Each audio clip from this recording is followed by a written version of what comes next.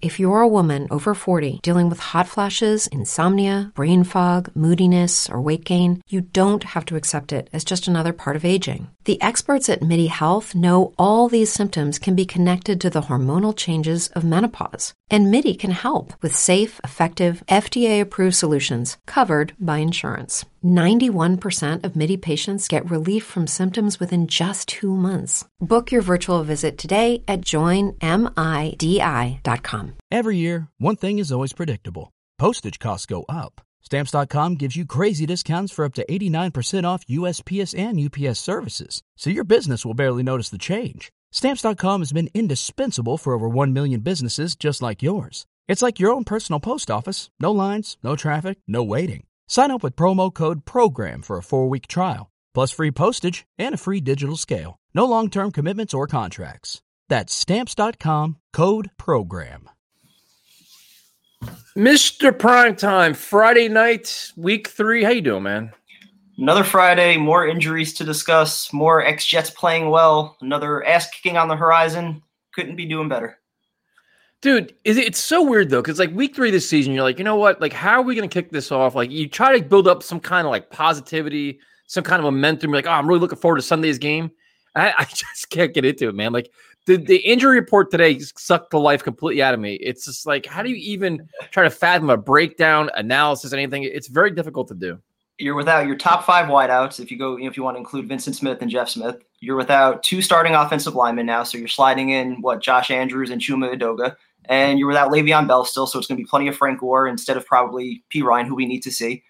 This is going to be a bona fide disaster. I mean, the only chance of keeping this game close is if the Colts, come out and try to be a little conservative. They have a few injuries as well. Other than that, I think this is going to be very similar to the Niner game. Well, let's go spot by spot here. So you're coming out this game, the offensive line for the most part has been playing fairly well going in, for the most part. And now you're looking at McGovern's going to be out, probably emergency backup at best, which to me is a concern. Double down that Josh Andrews is replacing him, and this is his first start in 6 years. So this is when you had Jonathan Harrison, which we talked about weeks ago. Like, that's why when they cut him, I was surprised. Like, that's your backup center who has chemistry with Sam. He knows the offense, all this stuff. Now he's gone. So now ideally you have McGovern out. Then you have Josh Andrews in, who's never his first start in 6 years, has to have chemistry with Sam, new offense against a front that is very good. The trickle down of that is going to be a huge problem.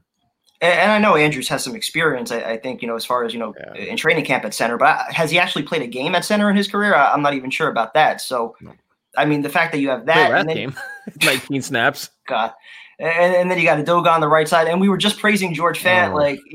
That was one of the few positives that we were actually talking about from the free agent class. Fant was playing pretty well. You got Becton mauling people. So you start to think, all right, after a couple games, maybe this offensive line will allow Sam and the running game to do some things. And, now here we are replacing 2 guys. And the fact that you're without your top 5 wideouts, I mean, that's just only going to make things even worse.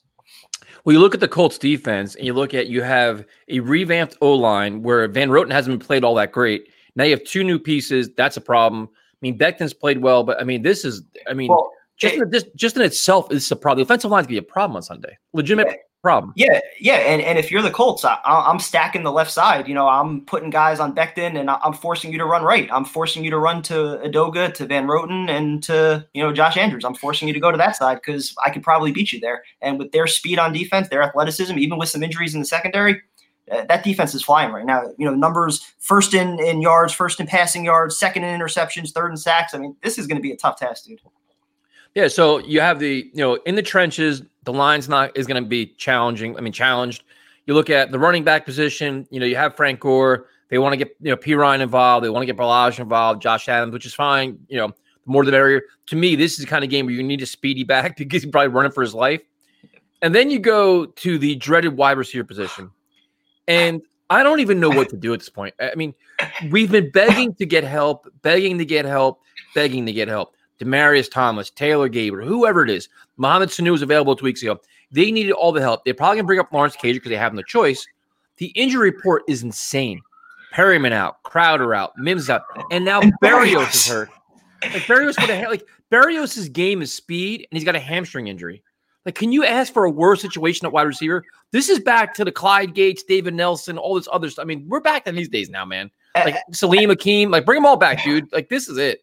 At this point, you're dressing 3 healthy wide receivers. If you bring Cager up, which they're going to do, it's going to be him, Malone, and Chris Hogan, right? If Berrios doesn't play, who else do you have? Who else do you have on the practice squad that you can bring up? Moncrief's hurt. I mean, this is a bona fide mess. So it's going to be 2 tight end sets, and you have nobody at wide out. Can you tell me why? Can we ask this question? What Joe Douglas is actually doing, other than signing linebackers? Like, what are we doing, like, to upgrade this roster on a daily basis? Like, how are you rectifying the situation? I understand his COVID protocols.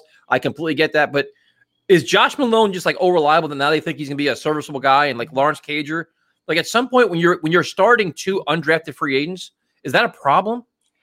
That's why when we talk about the culture, to sit there with these wideouts right now and act like nothing's wrong. And again, we've talked about it for 7 months that the wide receiver position is going to be an issue, that you were 1 injury away, and we're looking at 5 injuries now. Crazy. And they're not doing anything. They're not doing, and they're sitting on $30 million in cap space and plenty of draft picks over the next 2 years. So you have assets that you can move around to make something happen, to make life easier on Sam. And we're not doing a thing. 2 undrafted free agents with no preseason and a mini training camp. I mean, you could not ask for a worse possible scenario on offense. I mean, it's a complete joke. It really is. Like I said, like I was trying to, you probably prepare for these shows. Like, all right, let's be positive and try to generate some kind of interest. Like, I'm glad it's a 4:00 game because you can enjoy the 1:00 games. That's the first. You at least enjoy some football before this, because once you watch it, you want to turn off all football after that because you hate football altogether. But dude, like, how do you even? Here's my problem. Adam Gase, when he had his full complement of all the players on this team, couldn't put together a productive offense. Now you're taking away 80% of his players, and it's like his only game plan, which should have been the same game plan as last week, is use your tight ends. You got to use Herndon, you got to use Griffin, you got to use Wesco, you got to get creative with the running back side of the backfield. Like, this is the kind of game where he could actually try to show off some of his like play calling abilities by making chicken salad out of chicken shit. Like, this is where like instead of like the concern I have, and I'm probably going to rant here, so I apologize already, but the concern I have is, instead of quitting on the game plan and being conservative and having that loser mentality, how about you impress us with being innovative and just throwing shit at the wall? Like, let's find something that works, because we actually want to try to win this game. Let's try that idea instead of mailing it in before the game even starts. And I think players would respect that a lot more. I don't know if you heard Damian Woody talking with Mark Scott. I think it was yesterday, actually, on ESPN Radio, where players didn't feel the need to go to the media to address certain things under Belichick, under Rex Ryan, because they respected the fuck out of those guys. They had more respect for those guys to just go to the media and throw them under the bus. So if there was an issue with something in practice or in the games, they went to the coach directly and they had a conversation about it. Yet we have Avery Williamson, we've got McDougald, others that are talking about, Jets aren't doing shit in practice right now, and it's obviously translating to games. So why not, as a head coach, try and set the tempo, get these guys, do something different get them to buy in, change up your game plan, go up tempo. This is leadership time now, dude. Exactly. Like, this is his chance to actually prove, okay, you're down a number of guys, all the excuses in the world. Stop making them and give us a reason to believe. Give us a reason to see a competitive game. It starts, but the thing is, it starts in practice, dude. Like, you got to come up with game plans. Like, you got to come out where the players are like, oh shit, this is actually going to work. Or, you know what, I could buy into this. Or this makes a lot of sense. You can't and he's had that, the problem I have with Gase is he has like a very defeatist attitude. When things don't go his way, he mails it in, packs it up, doesn't really give a shit. But now it's like, dude, in theory, he's coaching for his job right now. Like, everybody is counting you out, discounting your team, saying you have no chance. It's 11.5-point spread. Nobody even wants to watch your game, including half your fan base. So why don't you come out and say, you know what? I'm going to show you I'm actually a good coach. I'm going to show you why I keep betting on myself. I'm not proving anything, but why I keep betting on myself. And let's do something. Listen, you're decimated at wide receiver. So then use your running backs, use your tight ends, roll Sam out, go up tempo, do all kinds of different things. Don't come out with your standard run, third and long punt. Like, oh man, you know what? Too many injuries. Fuck that, dude. Yeah. Find a way to make this competitive. Seriously, I don't want to watch another zombie performance. I don't want to watch it. And that's the attitude that you have to have on the top. Like, it starts at the top. It starts with him, obviously, dude. We can't do anything about ownership because that's the biggest problem. But as far as the team goes, yes, everything starts with him. How he sets the tempo in practice, how it translates to games, being innovative, all these things we haven't seen. This is the week to do it. With all the injuries that we have, use what you do have. The tight ends, your running backs, Gore and P. Ryan, get them involved. I mean, Don't be like dead men walking, dude. Like you had like the whole mindset. Everybody's like, oh, we have no chance to win this week. You're not gonna get our best effort. Even like the whole thing, like you gotta keep in mind the guys that spoke out were on defense too, man. Yep. So it's like that's Greg Williams. Like for a lot of this anger that we all have towards Adam Gase, Greg Williams getting a pass for a lot of stuff, which is kind of surprising because the defenses play like shit. Like they're not playing fast, not playing physical, and that's a problem. They don't have half the injuries that the offense has. So this is kind of like this should be like, circle the wagons kind of week here. But like, listen, man, we can't have another clunker here because we're going to start, like in theory, jobs should be had. If not in the coaching staff, on the roster, which should have happened this week. Like they should have cut some players this week, set the tone. But like, you know what? Alec Ogletree, you sucked, man. You weren't even trying. You're slow. We don't need you. We'll find somebody else. You're cut. They didn't do any of that. Same old Jets, status quo. Everything is fine. We're going to keep trying to piece this together and lie about it. Well, now here you are. Now you're at week 3 when you're one more blowout loss away from the shit really getting turned around. Like where it's going to be real. You're going to face heat. You know what I mean? Like he probably hasn't faced yet. So show us something, man. Like show us some kind of leadership, some kind of integrity, credibility, like just anything out of this offense. And the most important thing is, dude, Sam. Like Sam has to show some fire too, man. Yeah. Like listen, obviously he's got his hands are tied with a lot of things, but he's got to come out with some fire and brimstone too, man. And come out angry, come out pissed, show some fire, some energy in a huddle. Be like, listen, guys, I know that, the card just act against us. Let's find a way to shock them. Like somebody's got to buy in somewhere. I mean, listen, I'd love to see Sam do that, but even he at this point, how much does he believe in as far as this offense goes? Play to win games, dude. But the plays that are being called. No, listen, I get it, but we even heard Gase, 2 days ago when he said, that Sam is still limited on certain things that he could audible out of. If we just call the play or if we just execute the play that's called, we'll be fine. Like, dude, like instilling that mindset in your quarterback, what is that doing for him? And not to mention all the injuries at wideout and now 2 offensive linemen are down. I mean, we are literally rewriting the book on how to regress your quarterback. Yeah, but you know what? That's all fine on Friday. Come Sunday morning, come Sunday afternoon, dude, we're all competitors. Everybody's competitors. You play baseball, I played soccer and MMA and everything else, dude. You go in certain situations, you're like, you know what? This is going to be a rough day. This team is really good, whatever else. But you know what? You're like, let's find a fucking way. Let's play harder than them. Let's play faster. Let's play more physical. Let's hit. There are ways to win games that surprise people. And let's not. Every year, one thing is always predictable. Postage costs go up. Stamps.com gives you crazy discounts for up to 89% off USPS and UPS services, so your business will barely notice the change. Stamps.com has been indispensable for over 1 million businesses just like yours. It's like your own personal post office. No lines, no traffic, no waiting. Sign up with promo code PROGRAM for a 4-week trial, plus free postage and a free digital scale. No long-term commitments or contracts. That's Stamps.com, code PROGRAM. It's not the fact the Colts could look past the Jets too. The Colts are coming off a dominant win over the Vikings. They can be like, this fucking team sucks. We can just cruise control on them and look towards the week after that. So there's a lot of things you take advantage of here. Like the Jets can't, in their mindset, can't mail it in. Well, I think this week's going to be very telling. I know we said this last week also, but I think this week even more so coming off of that loss is going to be very telling as far as the guys in the locker room and whether or not they actually do have any respect at all for this coaching staff and are willing to try and play this season out and, come together and at least try to play some competitive football. We saw them mail it in last week, started from the first play of the game. Let's see how they bounce back. You had a few players speak out in the media that practice wasn't right. Obviously, I'm assuming that practice, the intensity must have been ramped up because you got 3 guys hurt in the last 2 days. So something must have changed in practice, I guess. Yep. So let's see how it translates on Sunday. I'm open to the fact that maybe we can keep this competitive, a low-scoring game, but the matchups just don't look good. No, so we went through the Jets injuries. The Colts have some big ones too. Malik Hooker's out. Paris Campbell's out. Cornerback Rock he's out, and then Jack Doyle's questionable, which is that's a big piece there. He's a good tight end. They can do a lot with him. So you look at the matchups. Say, okay, listen, Jets offense, the Colts defense, man, they got some studs. I mean, Darius Leonard, it was like Xavier Rhodes. Yep. They had what's the other kid's name? I was watching some of the stuff on him.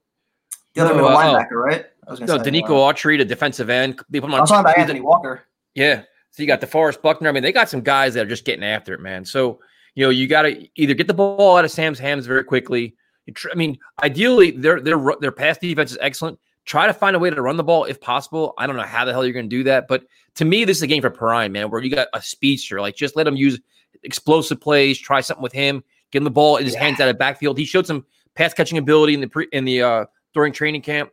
Try stuff like that, man. I don't even know what the game plan should be on offense because the Colts secondary has some injuries. So you would think, all right, let's throw the ball. But, we have 3 healthy wideouts. So how are we going to do that? And so let's run the ball. Well, 2 of your starting offensive linemen are out. How are we going to do that? And your best running back is out also. So I really don't know what the game plan is. Like I said earlier, up-tempo would be nice. Just keep them on their heels.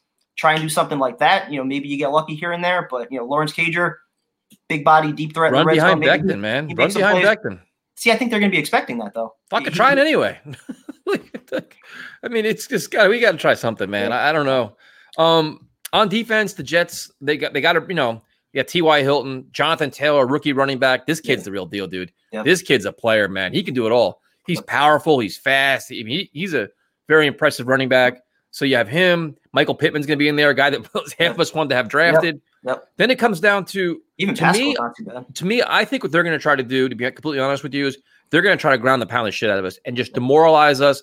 I think they probably can do that. So now it's going to be up to Quinnen Williams to have another solid game, Steve McClendon, all those guys to have pressure on the line, control the line of scrimmage, and kind of force Philip Rivers to beat you, who, listen, Hall of Fame quarterback, very good, but very inconsistent and has a propensity to throw big interceptions, especially later on in his career. He'll throw the ball around a little bit if the Jets can actually get to him. But yeah, I mean, if you look at the first 2 weeks with the way the Jets have been tackling, I don't see any reason why the Colts wouldn't come out with an approach to ground and pound. They're not going to let Rivers, throw this game away with a couple, stupid interceptions or anything like that. They're running behind one of the best offensive lines in football. I'm actually excited to see that matchup with Quentin Wilson and Quentin Wilson and Quentin Nelson. I think that'll be phenomenal. Hopefully, you see him step up like he did last week. But aside from Quentin Williams, what more do you really have on defense that this Colts offense is worried about? Well, Henry Anderson. I mean, all these guys got to start earning your paychecks. But dude, this is the thing though. Like we kind of he's not. Dude, hold the fucking guys accountable, man. Like if Henry Anderson's not playing well, you're benched the rest of the game, and we're gonna make it known now. Like at some point, you could put guys on notice here. Like going into the season, the strength of this team was a defensive line. Quinnen Williams is coming on. The rest of these guys are all these heralded guys. We were all high on Nathan Shepard last year. Okay, well then now earn your check this year. Like start earning your paychecks around here. Now, hopefully, Avery Williamson's back and playing more than Ogletree because Ogletree's dreadful. Neville Hewitt's pretty good against the run. Force them to put the ball in Philip Rivers' hands. Now, T.Y. Hilton is, he's got some pretty good speed. I don't know how you handle him. I mean, obviously not Pierre Desir because he's not up to it.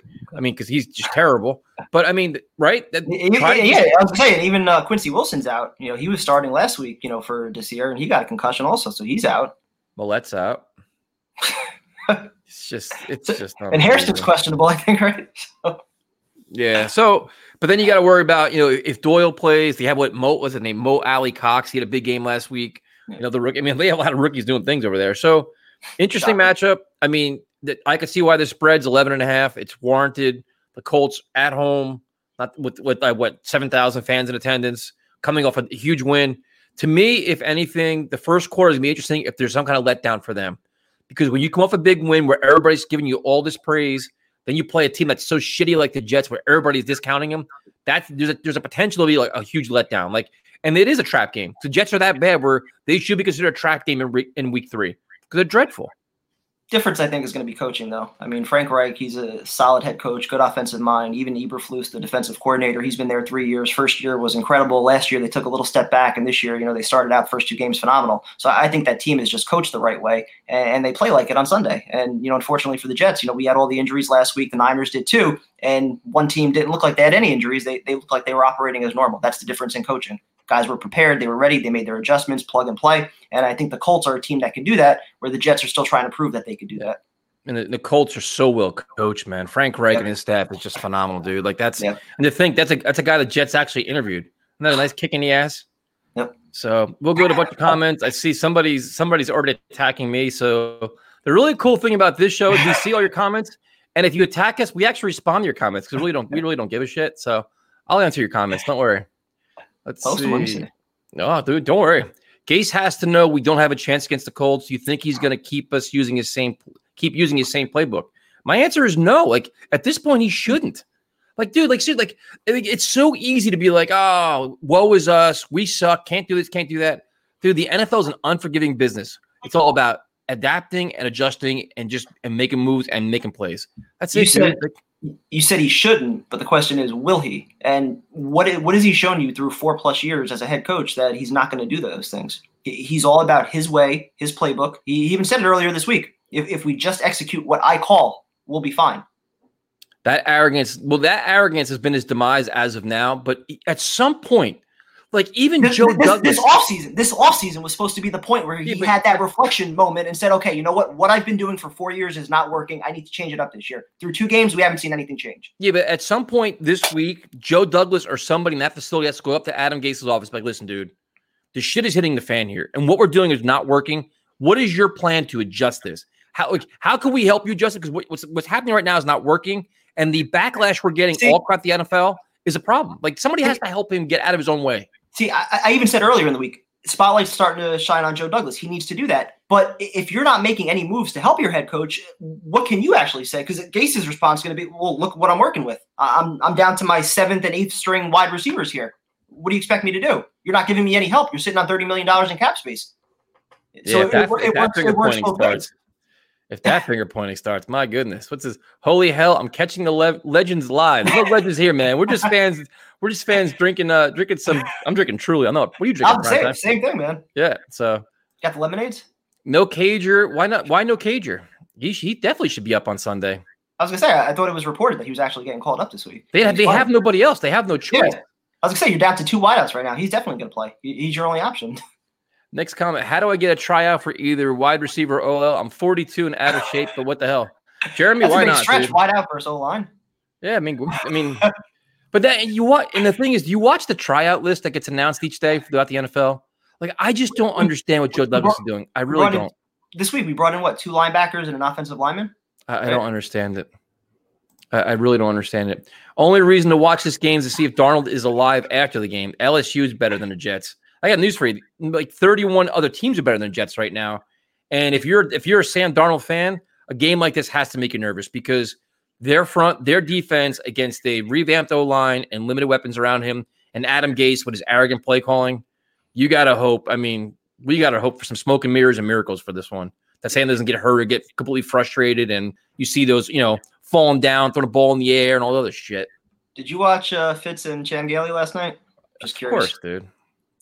I mean, how many ex-Jets, ex-coaches do we have to watch go elsewhere and show that they could do it? Meanwhile, we're still in the same exact spot that we've been in for 10 years. But it's not even that. You just watch the play calling, man. The play calling, the preparation, the play calling, tempo, all of it, dude. Every single offense around the league is just operating in today's NFL, and we're still stuck from 5 years ago. Next comment is, I'd rather have Sam call the plays than Gase. I'd rather have anybody call the plays than Gase. It doesn't even matter at this point. Yeah. At least let the kid audible if he sees something. If the kid has some sense of confidence where he sees a defense that he understands and says, you know what, I know the play to audible out of this, let him do it, dude. Take, these handcuffs, they got to come off, dude. Only in certain situations the handcuffs can come off. Because Gase knows what he's doing, apparently. So yeah, we know Harrison's with the Bills. The point was the Jets should have kept him, not cut him. Because now, when you're in a situation with Andrews as your backup center, now he's playing. Harrison had chemistry with Darnold. He was already a center, and he already knows the offense. It's all there for you already. You have it. And now it's not there, and now it's just. Yeah, the Harrison move, that just made no sense. Especially, Douglas was talking about how that was a tough cut to make, and Darnold talked about him as a big brother type. They were together when he got cut. He was sitting next to Sam when he got cut. Ridiculous. That's the kind of chemistry you want with your center, and now one of the most important positions on the offensive line, and especially going against Buckner and those guys and defense like that. That's why all of this points to a bigger issue, I think, with Gase and this regime wanting to push guys out that weren't initially there when they got here. They want their guys. Exactly, and I think that's the biggest reason you're not seeing Bilal Powell in a Jets uniform right now. They want their guys in this locker room, not the old voices that have some pull in that locker room. Yeah. It's just, and it's a shame. I understand rebuilding culture, but get good players. This show has become therapy. These games are so similar to last year when Sam was out. You just say goodbye to your credit card rewards. Greedy corporate mega stores, led by Walmart and Target, are pushing for a law in Congress to take away your hard-earned cash back and travel points to line their pockets. The Durbin-Marshall credit card bill would enact harmful credit card routing mandates that would end credit card rewards as we know it. If you love your credit card rewards, tell your lawmakers, hands off my rewards. Tell them to oppose the Durbin-Marshall credit card bill. What if you could have a career where the opportunities are as vast as our nation, where it's not about mission statements, but a shared mission. At U.S. Customs and Border Protection, we go beyond to protect more than borders. From ship to shore, air to ground, cities to local communities, CBP agents and officers are keeping people safe. Join U.S. Customs and Border Protection and go beyond for something far greater than yourself. Learn more at cbp.gov/careers. Knew the offense wasn't going to be competitive. Nothing to look forward to. I can't argue with you, man. I mean, like I said, we try to prepare for this. Believe it or not, we prepare for these shows. I mean, we're not. I actually have notes for this shit. And you look at it, you just shake your head. You're like, this is bad. This is bad. This is terrible. And then like my friends are always like, because they know like we're like so into the Jets. They're like, dude, it's an 11-point spread, 12-point spread. What do you think? And I'm like, it's justified. Like you can't even like we have no backbone or no fight right now. It was not like one thing you could say. Put your hat on this with the Jets. Okay, Becton's okay, but you have two guys out in the line. He's like, Quinnen Williams is okay, but you don't believe in the secondary because the corners aren't that good. So it's just like, and until the injury report came out, a few days ago with Fant being out and then McGovern getting hurt, I actually thought this was a game that we could have kept semi-close and possibly covered the spread. I didn't think we were going to win, but now with the offensive line decimated and no receivers to throw to, I mean, what are you looking at on offense, especially going up against a legitimate top 5 defense with plenty of speed, plenty of athleticism? Herndon's got to play. Herndon's got to do something this week, dude. Herndon has to, man. The entire tight end group, him, Griffin, Wesco, like they all have to be involved to a large extent because you don't really have anything else to work with. So. Yeah, I mean, next comment. Sam is collateral damage in all. This is a great comment. Sam is collateral damage in all this. I'm sure Douglas doesn't want to screw over Sam. But he's again operating on his own 6-year timeline. That is Sam right now. Sam is collateral damage. He's damage of Adam Gase's power play and all the arrogance and stupidity in the front office and in the coaching room. He is. He's caught in a mess right now. And that's why I hate all the Trevor Lawrence talk. We may very well be in position with that number 1 overall pick, but what we've done to Sam Darnold, the idea of taking Trevor Lawrence and starting this thing all over again. What makes us think that the same thing won't happen to Trevor Lawrence, that we won't do the same thing to him? Why not build around Sam? Give him a legitimate chance to win games with talent around him, something that he has not had since coming into the NFL. Next comment, Gase will be fired when Miami destroys us. I'll tell you right now, if the Jets have a shit show on Sunday and they lose that Thursday night game against a backup quarterback, which I predict will be Blake Bortles. That's already my prediction. Yeah. Blake Bortles is going to light up the Jets and Adam Gase is going to get fired Thursday. So, but that's what's going to take. It's going to take a prime time, thrashing against a backup quarterback. And that would be the week to do it because you'd have 10 days to prepare before your next game. So it would make sense. Not that I'm rooting for 2 more losses. I want to see wins, but if there's a time to do it, that'd be the time to do it. I still don't expect it though, unfortunately. You could argue Douglas should have been aggressive this past offseason, but nothing will change until Gase is gone. And the reason why I agree with this comment is because I still continue until proven otherwise to think that Adam Gase has too much say in personnel. I think he does. And people will say, no, I'm wrong. But the people that are telling us that we're wrong are the ones the Jets are telling them to say that. You know what I mean? Like, you know how that game is, right? We'll say something. No, you can't be right. Because, the Jets control the narrative. But I still think Adam Gase has way too much say in personnel. I think the Kalen Ballage move kind of signifies that. Yeah. He wanted his own running back here in spite of all the injuries. He was willing to trade for a bad running back. Exactly. So I hope it's not true. Again, we know that both report separately to ownership, but at some point, Douglas needs to put his foot down and kind of own this thing. He's the guy, the one football guy. His voice should be highlighted more than Adam Gase, and he should be able to earn that respect. If he speaks out, if he talks to ownership, talks to the media, says this shit's unacceptable, people will back him. But right now, he's aligning himself with Adam Gase, and he's going down with him, and that's the problem. Next comment is, I want Gase gone as bad as anyone, but is our current state of affairs more due to the coaching staff or 10 years of abysmal drafting? It's due to both. It's, you had bad drafting, you had bad free agent classes, and you have a coach that's not maximizing any resource whatsoever. No accountability, no leadership, no innovative play calling, nothing. It's excuses, and losing. The one thing I'll say, though, is that you have teams like the Dolphins who were in the same boat as us, less than like a year ago after they got rid of Gase. They're already showing signs of being competitive. You have the Raiders who just traded Khalil Mack, their best player, like we traded Jamal Adams. They're 2-0 right now. So I think coaching is the bigger thing because good coaches can take less talent and still win games with, a good game plan, good play calling. Just look at last week. Kyle Shanahan, what Kyle Shanahan did last week. Circles around guys. He came into the game with a ton of injuries. They got a litany more, and they still wiped their ass all over the field. Yep. I mean, it's just What's up, Kevin? What's up, guys? Jets fan from Philly. Been listening to you guys for 3 years. Love the show. If you grade every position this week outside of quarterback, it's 29-32 in the NFL. We are ruling, with probably say ruling, Sam. Well, first of all, Kevin, thank you for listening. Second thing is, it's hard to disagree with you. That's the sad part of it. I mean, if the offensive line was healthy, I would say they're closing in on maybe being middle of the pack. Just some of the film on Becton. I don't know if you watched the Brian Baldinger breakdown. Yeah. I mean, that was fun to watch. Like, that was one of the first film breakdowns on a Jet player in a long time, especially a young rookie, where you're like, all right, we might actually have something here, like a legitimate anchor on that offensive line. So that's nice. But still, out of your 9 draft picks, you have Braden Mann and LaMichael Pirine. Those are your only 2 other draft picks that are playing right now. So unbelievable. And yeah, you look at the rest of the positions. I mean, they're decimated by injuries, and yeah, they're bottom 3 or 4 in the league right now at pretty much across the board. Yeah, that breakdown was phenomenal. You get all excited, and you see Becton be like, "Run behind me, run behind me." Of course, Gase doesn't. It's just like, I don't. And it's like you don't want to like nitpick at every little thing. Like right now, everybody, anything he does, we're all going to bash him for, and I understand that. But some of the stuff is common sense, man. Like especially after Bosa went out. Yeah. You would think, okay, we're going to run right behind you right now. Their best players out. They're trying to adjust on the fly. Let's see what you can do. He's mauling guys on every other play. Why not do it? Yet, I don't know. I guess we don't. So next comment, JD is letting Gase drown so he can get a better coach. See, I don't think that's the case because Gase is too arrogant and too stubborn to let that happen to himself. I think he's fighting for guys that he wants, but the guys he wants just aren't good.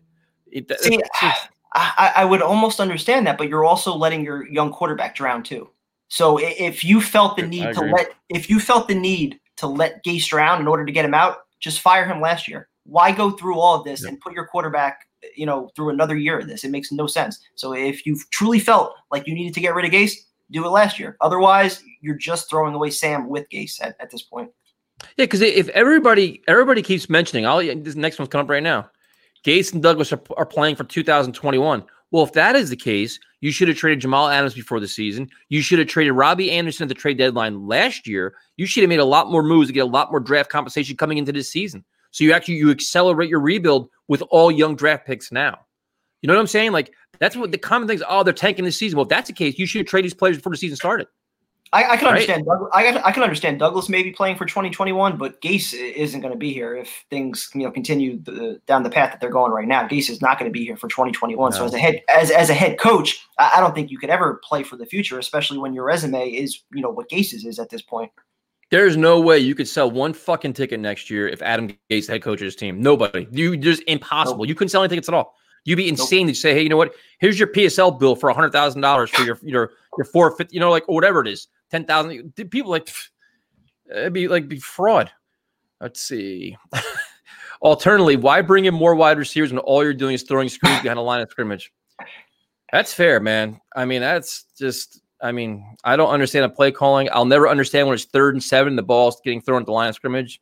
I understand yards at the catch and all that stuff, but there's no vertical passing game at all. He tried to justify it, when Perriman went down. But again, do those things early in the game instead of when you're down 21-3. Start out taking some of those deep shots, so maybe it opens up the running game a little bit. But my fear is JD gave Gase the nod to tank, and Gase will be back next year, and Sam won't. That we've heard that a lot. People are like, you know what? The Jets kind of have like a wink agreement, like, hey, man, we're just going to try to win games as much as we can, and just kind of clear out all the problems like Jamal Adams and all these other guys, get their own guys in, and kind of go to next year. If that's the case, dude, and Sam is your shrapnel, what a criminal offense that would be, man. That would be. And to bet and for Joe Douglas to double down and keep Adam Gase as coach, you have to question his sanity. Like, dude, we thought you were like a highly touted guy, a good NFL guy. If that is truly their plan, I'll give up. That'll set us back 5 years easily. That's a phenomenal comment, but yeah, I definitely fear that happening. I don't see it happening. I don't think there's any chance at all that this season can play out the way it's been playing out for 2 weeks and Joe Douglas not make a move, or, if Woody comes back, they're going to look at this shit show for what it is and say, you know what, something has to change here. We're not drawing ratings at all right now. We're not going to be selling tickets next year. They're going to have to do something. And they're lucky they don't get blacked out in our market, man. They're going to be so bad. Nobody's going to want to watch. There's going to be some games nobody's going to want to watch them. It's going to be unwatchable. How about play action pass once or twice a game? We'll try with play action pass. But dude, that's the whole thing. It's like there's certain scenarios that were play action. It's just screaming play action pass, which we we yelled about all last weekend. It's like, dude, it's here for you. If you get your running game going, take advantage of that. You don't have to you don't have to run the ball 3 times in a row. How about you do it twice and then pass the ball? Like, change up. Like, this isn't rocket science shit here, man. This is like everybody you watch, everybody on social media at the same time. You watch your Twitter timeline, play action pass. Like, everybody's calling for the same thing, runs the ball again. Like, it just doesn't make any sense. Last week would have been perfect for that. This week, I don't know, with 2 offensive linemen down, going up against a lot of, speed rushers with that front 7 that the Colts have. I really don't know what the game plan should be on offense, to be honest, because I feel like the Colts defense can beat you in a multitude of ways, and we just don't have the pieces that are healthy right now on offense. We got a comment. Hi. So we're going to say hi back. What's up, sports fan? See, we answer all comments, man. Let's see. Feels like they're giving up on Sam in the season. He's throwing the scrubs. I mean, when you're starting 2 undrafted free agents that have, that just speaks volumes in itself. I don't really know what else you could do here. When they had other guys available for the last 3 weeks, we've been begging them to sign. Yeah, I truly just don't know how they didn't prioritize Sam this offseason. And it started okay with the offensive line. You can make a good argument that they did what they could there. They signed McGovern. Fant was looking okay before the injury. And Becton, Baldinger's talking about him as the best rookie in this class right now. So 3/5 of your offensive line, you've truly revamped. You say, all right, that's a great start towards helping Sam. Yet, what did you do at wide receiver? And we knew this was going to be an issue. You didn't replace Robbie Anderson. You tried to throw Perriman in there who had, all of 5 games. He's been injured, a theme from Baltimore. And what else did you do? You took one rookie in Denzel Mims who hasn't seen the field yet. And meanwhile, the Bills, they traded for, a first-round pick for Stephon Diggs. They drafted another 2 wide receivers. Every other team is prioritizing their young quarterbacks that have a young quarterback. Meanwhile, we're giving him shit to work with. It's ridiculous. Well, then you watch other receivers all across the NFL, whether it's Chase Claypool or all these other young receivers. You're like, oh, they're all making plays. And it's like when Mims comes back, he is so far behind in terms of learning the offense, getting in sync with Sam, learning the speed of the game. I mean, it's a lost year for him. So then it's like you'll see Michael Pittman this weekend. Like you're going to see all these guys week in and week out getting significant playing time, which is exactly what you want, especially in a lost year like this year. Like that's why the one comment was funny. It was like, oh, hopefully P. Ryan gets some carries. I'm like, hopefully. Like when you start going 0-3, 0-4, 0-5, they should be playing all the time. Give them as much experience as possible. Jaguars fed their undrafted free agent running back about 20 carries last night. He had a phenomenal game, but This is a great comment. The lack of proactivity from this front office to surround Sam with average talent should be an indictment on Joe Douglas. That's true. Joe Douglas he's not free from fault here. He gets plenty of fault because the way this roster is constructed, the chances he took in free agency, a lot of free agents aren't panning out, especially with Perriman and Desir. Van Roten's been struggling a little bit. So he better hope his ass by the end of the season, a lot of these guys are starting to pan out because the figures will be pointing at him too.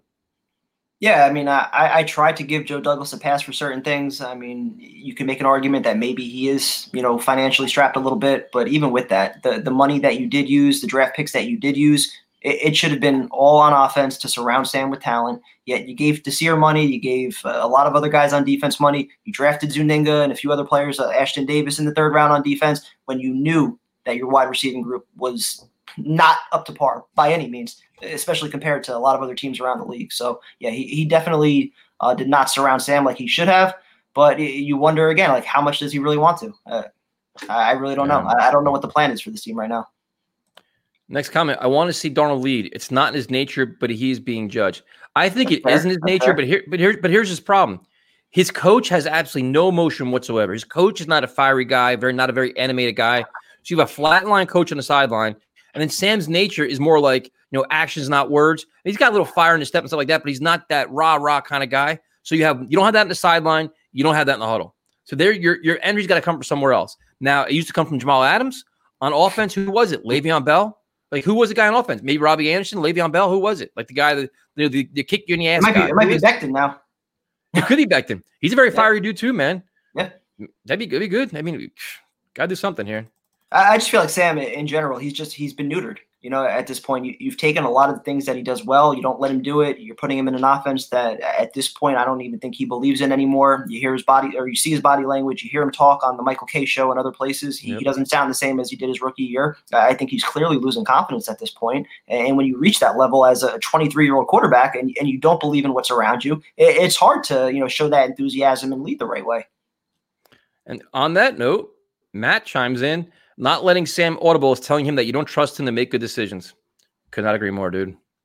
Like but again, according to Gase, it's only on certain situations, and he doesn't want his quarterback sneaking. Meanwhile, every other team, 4th and 1, that's the play call that works 99% of the time. You run it right up the middle, right behind your center, and you get the first down. Yet we don't trust our quarterback to do that. Yeah, no, I mean that's it's just some of these comments are phenomenal, dude. Because they're dead on. Next comment. People always forget how much parity there is in the NFL. The Bills smoked the Vikings in 2018 after looking like a tanking team the first 2 weeks. The NFL is a week-by-week league, man. You could be top of the castle, top of the hill 1 week. You could be bottom of the barrel the next week. That's just the way it is. Injuries, adversity, all kinds of stuff. That's just it. I just think the Bills are coached much better. McDermott's a phenomenal coach, and we've seen what they've done around Josh Allen. They've catered that offense to what he does well. And we're just doing the complete opposite with Sam as far as talent around him, as far as his skill set goes. Nothing that he does well. We're really elevating it all. Yeah, a lot of questions about Douglas tonight. They had plenty of money to plug these holes and didn't. From ownership down, we are what we want to be. That's what it seems like. It does. I mean, when you take that approach of just low risk, high reward moves, and a lot of players, journeyman guys, 1 year deals, all this prove it deals, and they don't start panning out. All this stuff starts blowing up in your face big time. And you're starting to see a lot of that now. And maybe I was wrong. Maybe I overestimated some of the talent here. But you know what? I didn't think this team needed a full, complete rebuild. With Jamal Adams here, if you had a healthy Mosley out there, Quinnen Williams, if he steps up, like a lot of the ifs that we were talking about in the offseason, if these guys were coached the right way and they took that step, you can make an argument that this team was, maybe a year away from being where the Bills are. Yet, you trade away Jamal Adams and we don't have Mosley out there. Wide receivers decimated by injuries. It's hard to really judge where this team is. But on paper right now, what's going out there on Sunday is without question a bottom 3 roster. You can't argue that. Yeah, no, you can't. Gase said the TD in the Bills game came from an audible Sam called. The only TD in the Niners game came from a scramble drill. The only TDs we've got this season have nothing to do with Gase. It's actually true, man. Phenomenal. That's an excellent point. I'm so glad he brought that up because I heard or I saw it on Twitter, that Gase mentioned that Sam audibled out of that play. And it's just like, okay, so you're limiting him on certain things that he could audible out of, yet you're acknowledging that, the touchdown came from a Sam audible. So why not empower him a little bit more and give him that confidence to trust what he sees? Here we go. Henry Anderson has more roughing the passer penalties than he does sacks. I mean, you can't argue with that. He's been another disappointment year, man. Just very disappointing. I don't get what happened to him too, because he was phenomenal that first year. They traded the 7th round pick for him, and then as soon as he got that contract, it's just he hasn't done anything.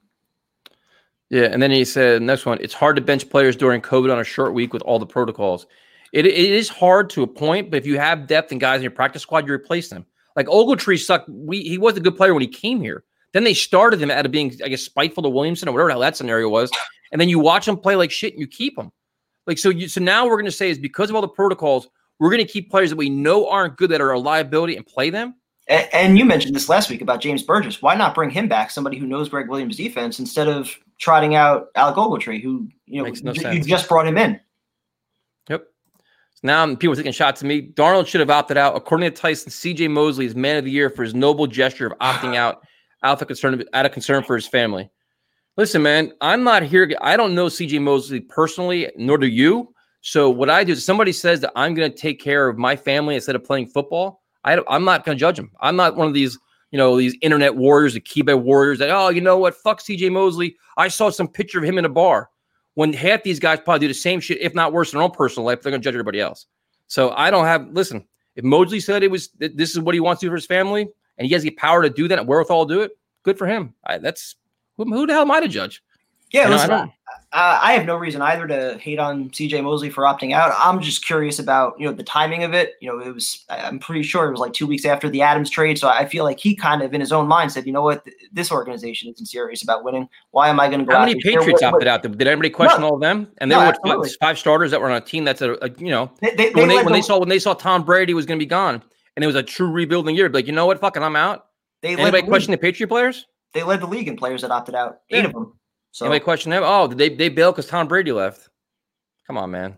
Be better. So, like I said, you want to insult us? That's no problem. We answer them. I don't really give a shit. I don't really care.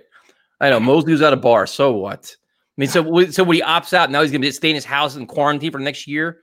It's not even realistic, man. Like, find something else to complain about.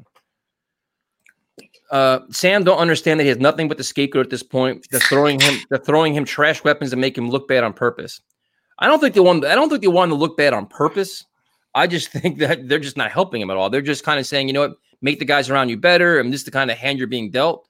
But, you know. I definitely don't think it's on purpose, but yeah, I mean, it's hard to argue that they're doing everything they can to help him out. I mean, when you're sitting on all that money and all those draft picks, and you have you're trotting out 7th and 8th string wideouts at this point. It's asinine to do that to a young quarterback. So it's hard to argue differently. Darnold on another team with players and a good coach, they're winning the bowl.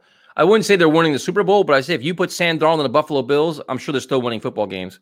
You put Sam Darnold on, say, what? The Arizona Cardinals or the Baltimore Ravens or all these other teams that have really good programs, I'm sure Sam's going to play quite well. He's in the worst situation of football right now. Yeah, and on that same token, if you put Kyler Murray with the Jets, you put Josh Allen with the Jets, where are those quarterbacks at right now? What's the conversation on them? Probably not what we're talking about with them right now, because they're with good coaches, with number 1 wideouts and Diggs and Hopkins. Yep.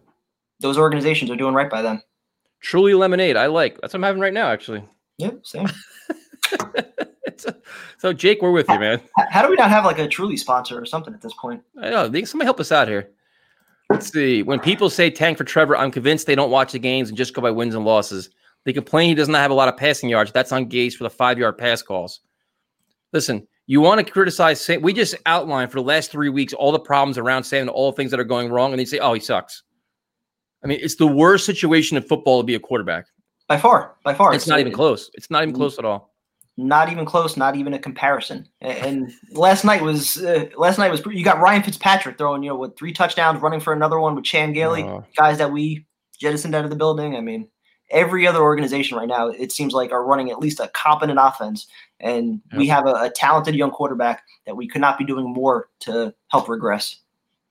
Next comment is a good one. Gase was 100% honest when he said he didn't have a play for the 4th and 7th play. So sad. That was mind-blowing, dude. I've never in a million years heard a comment like that, and people are like, okay, like how did people— That should have been it. Like, if you're Chris Johnson or Joe Douglas and you hear that comment, and you're like, okay, I have confidence in this coach where he's overwhelmed by 4th and 7, like he's baffled by that.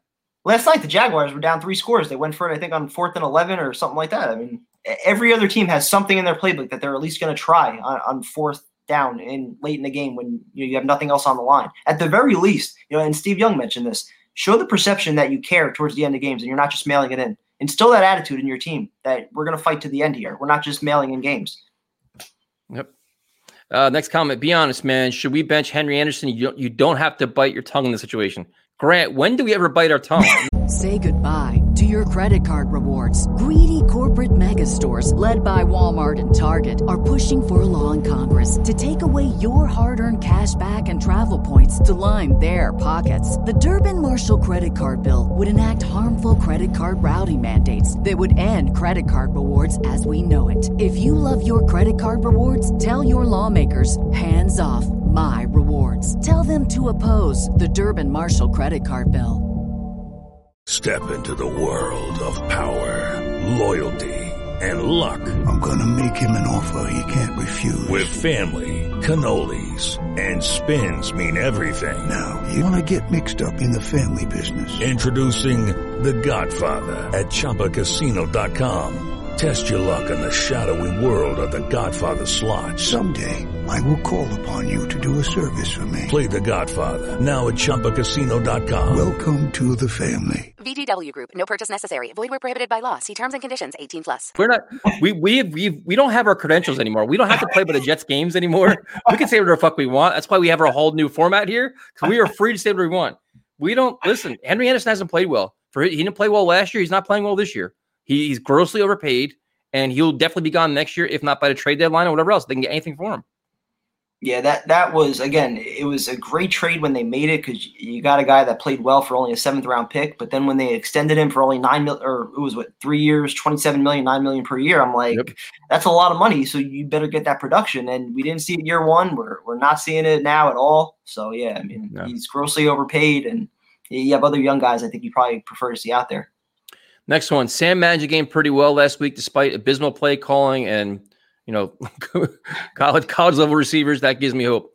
No, if you look at from week 1 to week 2, Sam definitely played better. He had better command of the offense, with more fire, more crisp on his passes. Footwork was a little sketchy at times, but he looked a lot more comfortable. It's just they're dropping passes, the play calling is horrendous, and everything else happens. It's like an uphill battle every week for him. It's still annoying to me how like the media, even in a good game for Sam, where it was clear like the play calling was setting him back, you have the media, doing all these screenshots of his footwork, calling that out, and I'm just like, I say this every week, but like guys like Mahomes and Aaron Rodgers, they make these plays that are unorthodox, and I think Sam has that ability in him. Yet we criticize every time that he does something wrong like that, where his footwork isn't proper, his mechanics are a little bit off. Like that's part of his game, and I don't want to take that away from him. Well, it's part of his game. Like the touchdown pass he had was beautiful. So exactly. That's fine when you have that kind of play, but when your fundamentals are off and you're throwing the ball into the ground or it's an errant pass, that's when it gets exposed. Like he's got to be more consistent as a passer. You know what I mean? No, I completely agree. He's got to be more consistent, and obviously the fundamentals will help with that. But I also think that he can make all of those throws when certain things break down. The play breaks down. He's facing pressure. He's got to throw off the back foot. He can still make those throws and get the ball there. I expect the defense to step up is the next comment. Well, stop Jonathan Taylor, front and center. Quinnen Williams and boys have got to stop the running game and make Phillip Rivers beat you. Simple as that. Yep. And Phillip Rivers, like I said, I'm actually a Phillip Rivers fan. I've always liked Rivers. I did. Just like that gunslinger mentality. He's such a prick too. He talks shit to everybody, and I like that. But he throws a lot of interceptions. And if you can get him off his game, get in his head a little bit, but that requires a pass rush and getting through this offensive line, which is a bunch of they're just as good as it comes, man. And that's why, I worry about what the Colts' offensive philosophy is going to be coming into this game. If they come out with the approach, let's keep it conservative, try and ground and pound, control the clock, Jets offense isn't going to put up points, you might have a competitive game into the third, fourth quarter. But if they come out, just trying to put up points, put this one away early, attack our secondary, which is decimated by injuries right now, I don't think they're going to do that. I think they're going to ground and pound it. And once they do that, then you're going to have T.Y. Hilton deep, play action pass, which Rivers can do. You have the tight ends. You have a bunch of guys with some speed. Get Pittman involved. I mean, they can do some things, man. I think. Yep. And then it's like the other thing that's kind of interesting we really haven't touched on yet is, Greg Williams has a lot of pride, and his defense took a beating this week in terms of lack of effort, not flying around. You saw the third and 31. You saw the 80-yard touchdown run untouched, which is fucking ludicrous. He could have a spirited effort from his team where they're going to be. He probably read them a riot act. And maybe if anybody has some kind of integrity on his team, it's him and his staff. Or they kind of cracked the whip this week and said, "Listen, we got to get the shit together here." So they could come out, out the gun a little bit faster than last week. That's a possibility. No, definite possibility. But then if your offense is going 3 and out on the first 2 or 3 possessions, then try some kind of positivity. I'm just saying after a certain amount of time, it's like, all right, the offense isn't doing anything. It's all on us. Usually you see the highs start to crash a little bit. Joe Douglas has been abysmal with free agent acquisitions. Hasn't been. This offseason has been a little rough for him. Other than George Fant, what is there? Too great. Especially of all the positions of need that you had. There's not. What's been truly addressed, and other than the draft coming into the season, what's really been addressed? We're like, oh shit, that I guess McGovern. We're hoping, but now he's hurt. Yep. Where else? I thought he got good value on the Poole and Jenkins signings, but even those guys have pretty much been invisible the first 2 weeks. Haven't heard their names really at all. There's not much else. Alex Lewis, he gave a ton of money. I don't know if he's really worth that. Same thing with Van Roten. You replaced him with Winters. I don't know. Not too much. Every single ex-player has said, regardless of football, Gase simply isn't a leader of men. Keyshawn Irvin, Antonio Cromartie went on the Colin Cowherd show. Ed Reed. Everybody. It's up and down. You see it. And it's very frustrating to watch when everybody sees it but the ownership. The Ed Reed one was the one that did it for me last year when he was at the practice facility and he showed the facility in the background. Yep. Certain coaches get jobs that they're they're not entitled to. And Cromartie said the same thing yesterday. Yep. Next comment. Watching other games is like watching a different sport. This team could barely move the ball past the 50. Most teams can drive down the field with 25 seconds and kick a field goal, score a touchdown. Tyler, you're dead right. I will say, I'm so excited this game's at 4 o'clock on Sunday because I could watch exciting football at 1. And then at 4 o'clock, I'll be miserable to about 7. Then I'll talk to you for an hour and a half. Yeah, and I watch by the time we get to this game. Yeah. Oh, my God. It's just not fun, man. It's just not fun right now. Next comment. Gase needs to be fired during the bye week. When is the bye week this year? It's week what? Week 8, week 9, something like that. I think it's later this year. Because I mean, to me, if they're 0-4 and they lose to the friggin' Broncos, week 12. Oh, we can't wait that long. No, week 11. No. Yeah, no, definitely not. If they lose to the Broncos, to Bortles or Driscoll, dude, that's the end right there. You can't go 0-4 and lose on primetime football to a backup quarterback. You can't. I mean, they've been known to do that. They do that, and that would be the end of that. Well, I was gonna say after the Denver game. I mean, what game are you winning? You got Arizona, at LA, Buffalo, KC, New England, Miami before the bye week. So great, man. These shows are gonna be awesome. Joe Douglas has done more bad than good, fellas. I smell Mike Mack, terrible free agent signings, can only draft first-round picks. I mean, this is his first draft, dude, and we're like 2 games in. Dude, this draft class, first of all, they're all hurt. We haven't even seen him on the field yet. Like, Mims could come on the field and be a superstar for all we know. You can't even assess this draft class for another 2 years. The free agent now, Douglas is going to get tested next year because next year is the year when he has all the money. He has, 30-something million, plus he cuts all these guys, and that's when you see what his mindset is. Is he a bargain basement shopper, or is he actually going to splurge and bring in legitimate talent? At least McCagnon had the first year where he was executive of the year. Got Marshall for a 5th, right. Fitzpatrick for a 6th. Made the trade, the year after for Demario Davis, even though he was stupid and didn't resign him. Like, there were some moves like that where you're like, all right, I'm waiting to see some of those moves from Joe Douglas, to be honest. Did you guys see that write-up on Arthur Smith as a potential head coach? The guy turned Tannehill around, so he'd be good for Sam. I mean, right now, any top-level offensive coordinator in the NFL is going to be a candidate for the Jets because we're so desperately in need of Bieniemy and all these guys. That's going to be naming everybody's list. It's like you see a top guy, boom. People are saying Josh McDaniels again. He'll never come here, but, that's not – it's so – it's so frustrating too, dude. We're week 3. We're talking about the draft and who we're going to hire next as a coach. We got still 14 more games to play. Well, we know we need an offensive mind. We thought we were getting it with Adam Gase, with the coach who's coaching football to where it's going. It's clear he's not. So, we're obviously we're going to talk about potential options. I mean, Arthur Smith is a potential candidate right there, but I do like Bieniemy, and we'll see who else becomes available. I know you've been big on, bringing in a guy that's established, a veteran that can bring a presence. Yep. I just don't know who might be available between now and the end of the year. This is a phenomenal comment by Max. Remember when people were happy to see Robbie Anderson walk? Not only do I remember it, we were taking calls saying, fuck him, we don't need him. Perryman is just as good, if not better. Perryman's he's a more explosive player. He'll do this, he'll do that. Yep. Where are those people now? They're nowhere to be found. Now everybody's like, I can't believe we lost Robbie. It's how quickly this changes, man. Let's see what we got here. A lot of Jamal Adams stuff. I mean, this is something we talked about last week a little bit. Jamal Adams speaks the truth, said 2 years ago, problem wasn't coaching, it was a lack of dogs in the locker room. He was right about Mac. Comments this offseason about Gase and Joe or facts.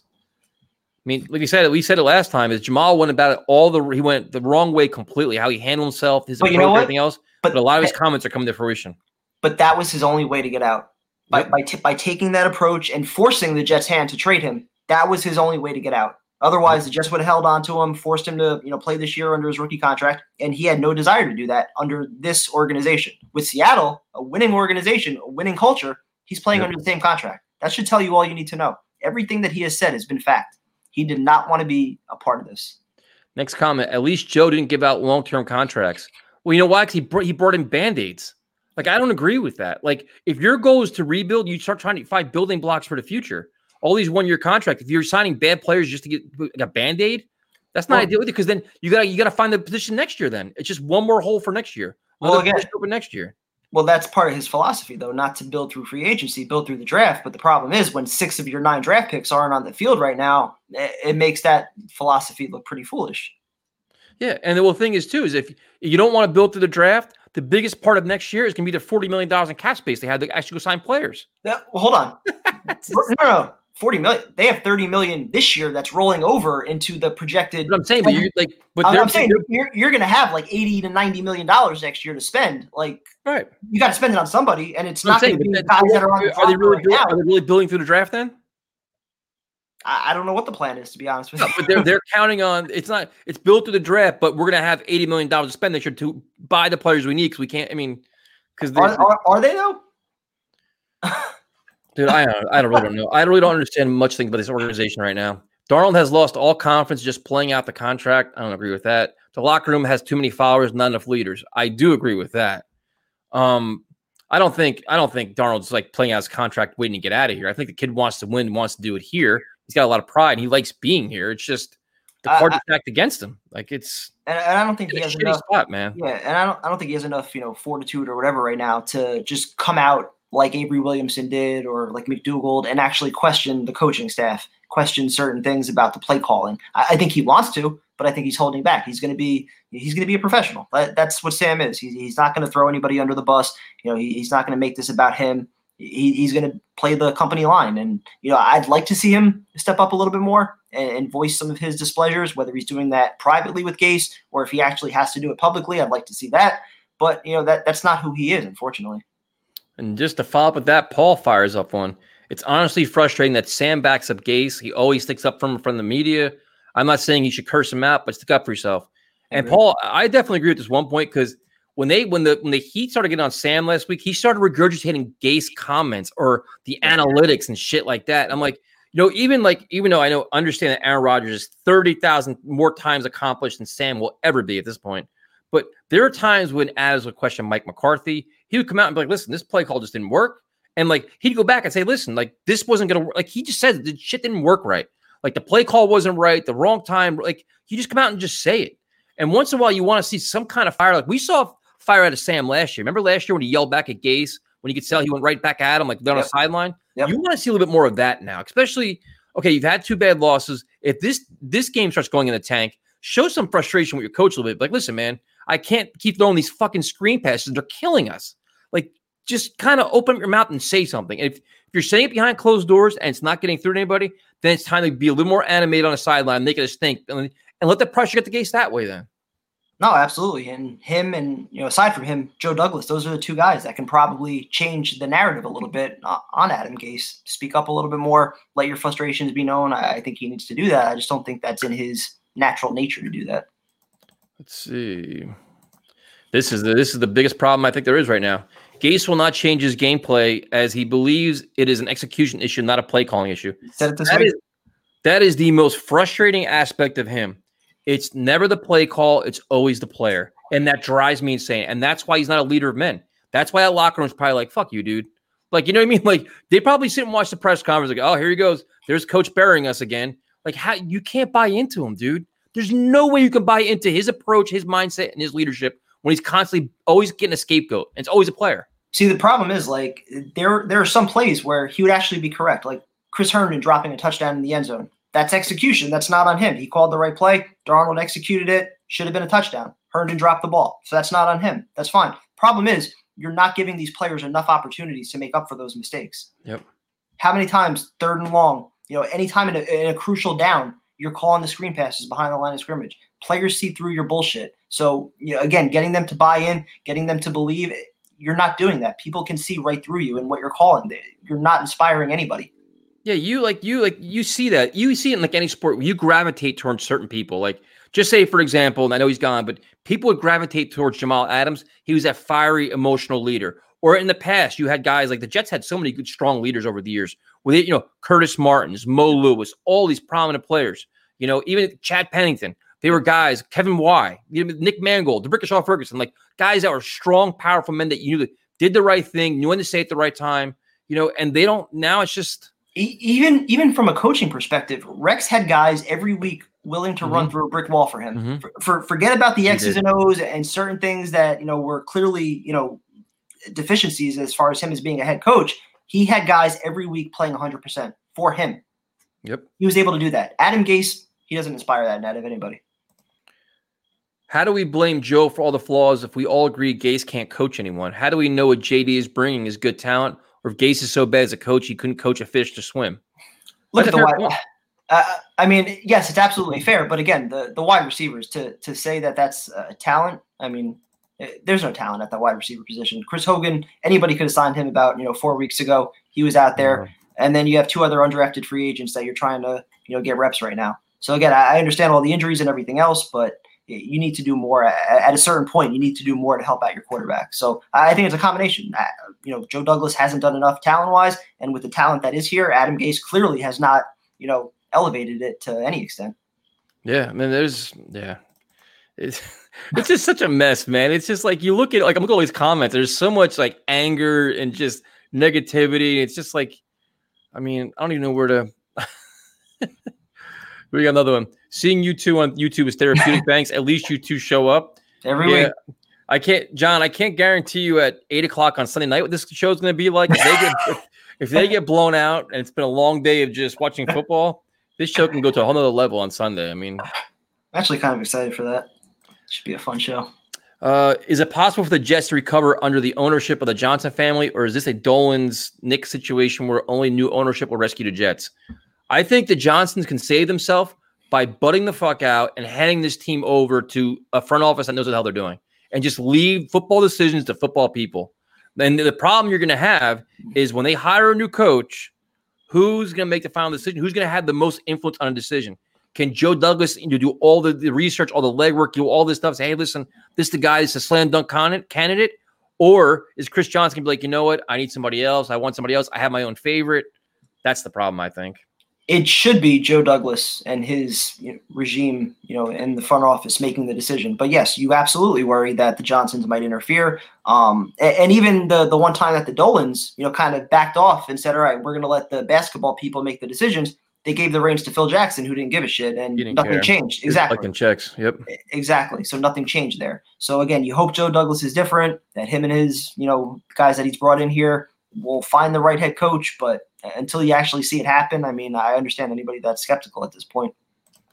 Next comment. Van Roten is going to get eaten alive by Buckner this week. Very scared for Sam with no weapons and a bum coaching calling plays. Yeah, this defensive front gets after it, man. They just completely ate up the Vikings last week. Cousins looked like a shell of himself. Dalvin Cook got eaten up. I mean, they were just swarming everywhere. Darius Leonard's an all-pro caliber player. Buckner, I mean, it's just his name. I wrote it down. I keep saying it. I keep forgetting it for some reason. Autry, defensive end went from a tackle to the end. God, no, listen, man. Colts defense plays plenty of speed, plenty of athleticism, and they get after it. They're aggressive. So, yeah, I mean, I don't think this is a good matchup for Sam at all, especially with two offensive linemen down and a bunch of receivers down.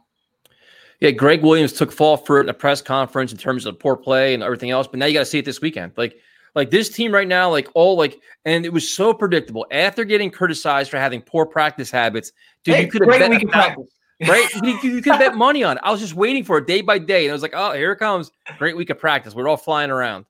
So similar to the Kotite days. It's eerie. Like, I'm going to go back and find all these press conferences. I'm going to send them to you, Primetime. You're going to be like, holy shit. It's eerie how it's just so similar, man. I'm so glad I was young enough at that time that I didn't care about the press conferences. I got in the car and I went home after. Chris Hogan is going to go off this week. Well, he may not have a choice. He's probably going to be your primary option. Yeah, he's your number one at this point. Can you imagine? Oh, God. Let's see. I don't understand people saying Sam is the problem. Sam is our franchise guy. Dude has as many weapons as a JV high school team. This is a good time, I guess, to bring up the Jets-Colts trade because everybody in the media is bringing that up now. So I guess anybody that's listening, I mean, if you guys want to chime in the comments, I'm curious what you guys think. Who won that trade? And can you really judge it at this point with what we've done with Sam, what we surrounded him with? At the time, it was one of those rare trades where you viewed as both teams won. The Jets finally got their franchise quarterback that they haven't had for 40 years.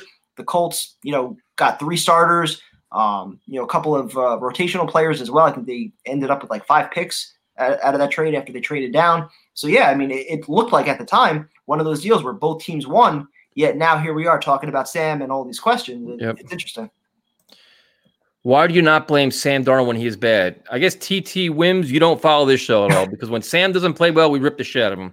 We don't pull punches at anybody. We criticize Sam for bad footwork when he took that terrible sack for his errant throws. We criticize him for everything, and we said he has to play a lot better. We share the blame here, right? I mean, Primetime. No, we don't give him a pass at all. No, not at all. I mean, you criticized him probably a little bit more than I did because, again, I'll still say, pissed me off. No, absolutely. And again, he should be critiqued when he does stupid things like taking a sack and not running out of bounds or, throwing an interception across his body, like stupid things like that, stupid decisions. Absolutely. Criticize him. But again, it's hard to criticize him without acknowledging the situation that he's in, the guy who's calling the plays, the talent that's around him at wide receiver. It's hard to, put blame on a 23-year-old kid when you're giving him shit to work with.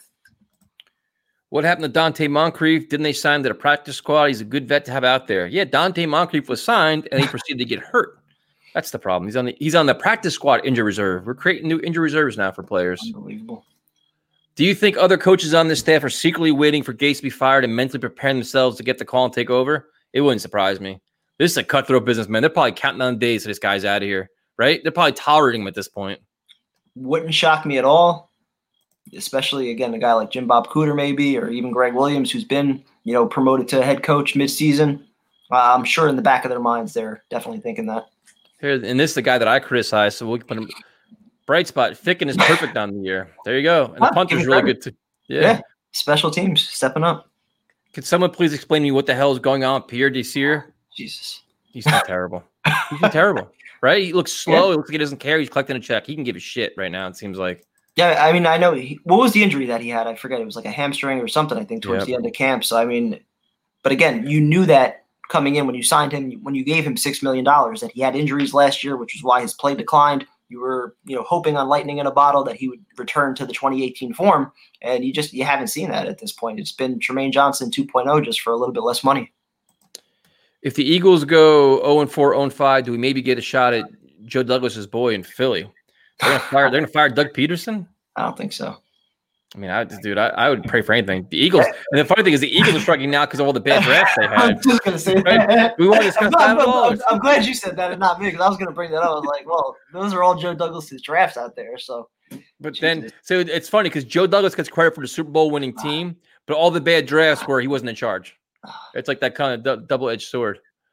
Oh my goodness! There's one that offer the house for Jim Harbaugh. I would fire Joe Douglas and give him full control like Raiders and Gruden. I would. Well, Gruden doesn't have full control. They got Mike Mayock. Hey guys, it is Ryan. I'm not sure if you know this about me, but I'm a bit of a fun fanatic when I can. I like to work, but I like fun too. It's a thing. And now the truth is out there. I can tell you about my favorite place to have fun. Chumba Casino. They have hundreds of social casino style games to choose from with new games released each week. You can play for free anytime, anywhere. And each day brings a new chance to collect daily bonuses. So join me in the fun. Sign up now at ChumbaCasino.com. No purchase necessary. VGW Group. Void where prohibited by law. See terms and conditions. 18+. Hello, it is Ryan, and we could all use an extra bright spot in our day, couldn't we? Just to make up for things like sitting in traffic, doing the dishes, counting your steps, all the mundane stuff. That is why I'm such a big fan of Chumba Casino. Chumba Casino has all your favorite social casino style games that you can play for free anytime, anywhere with daily bonuses. That should brighten your day a little.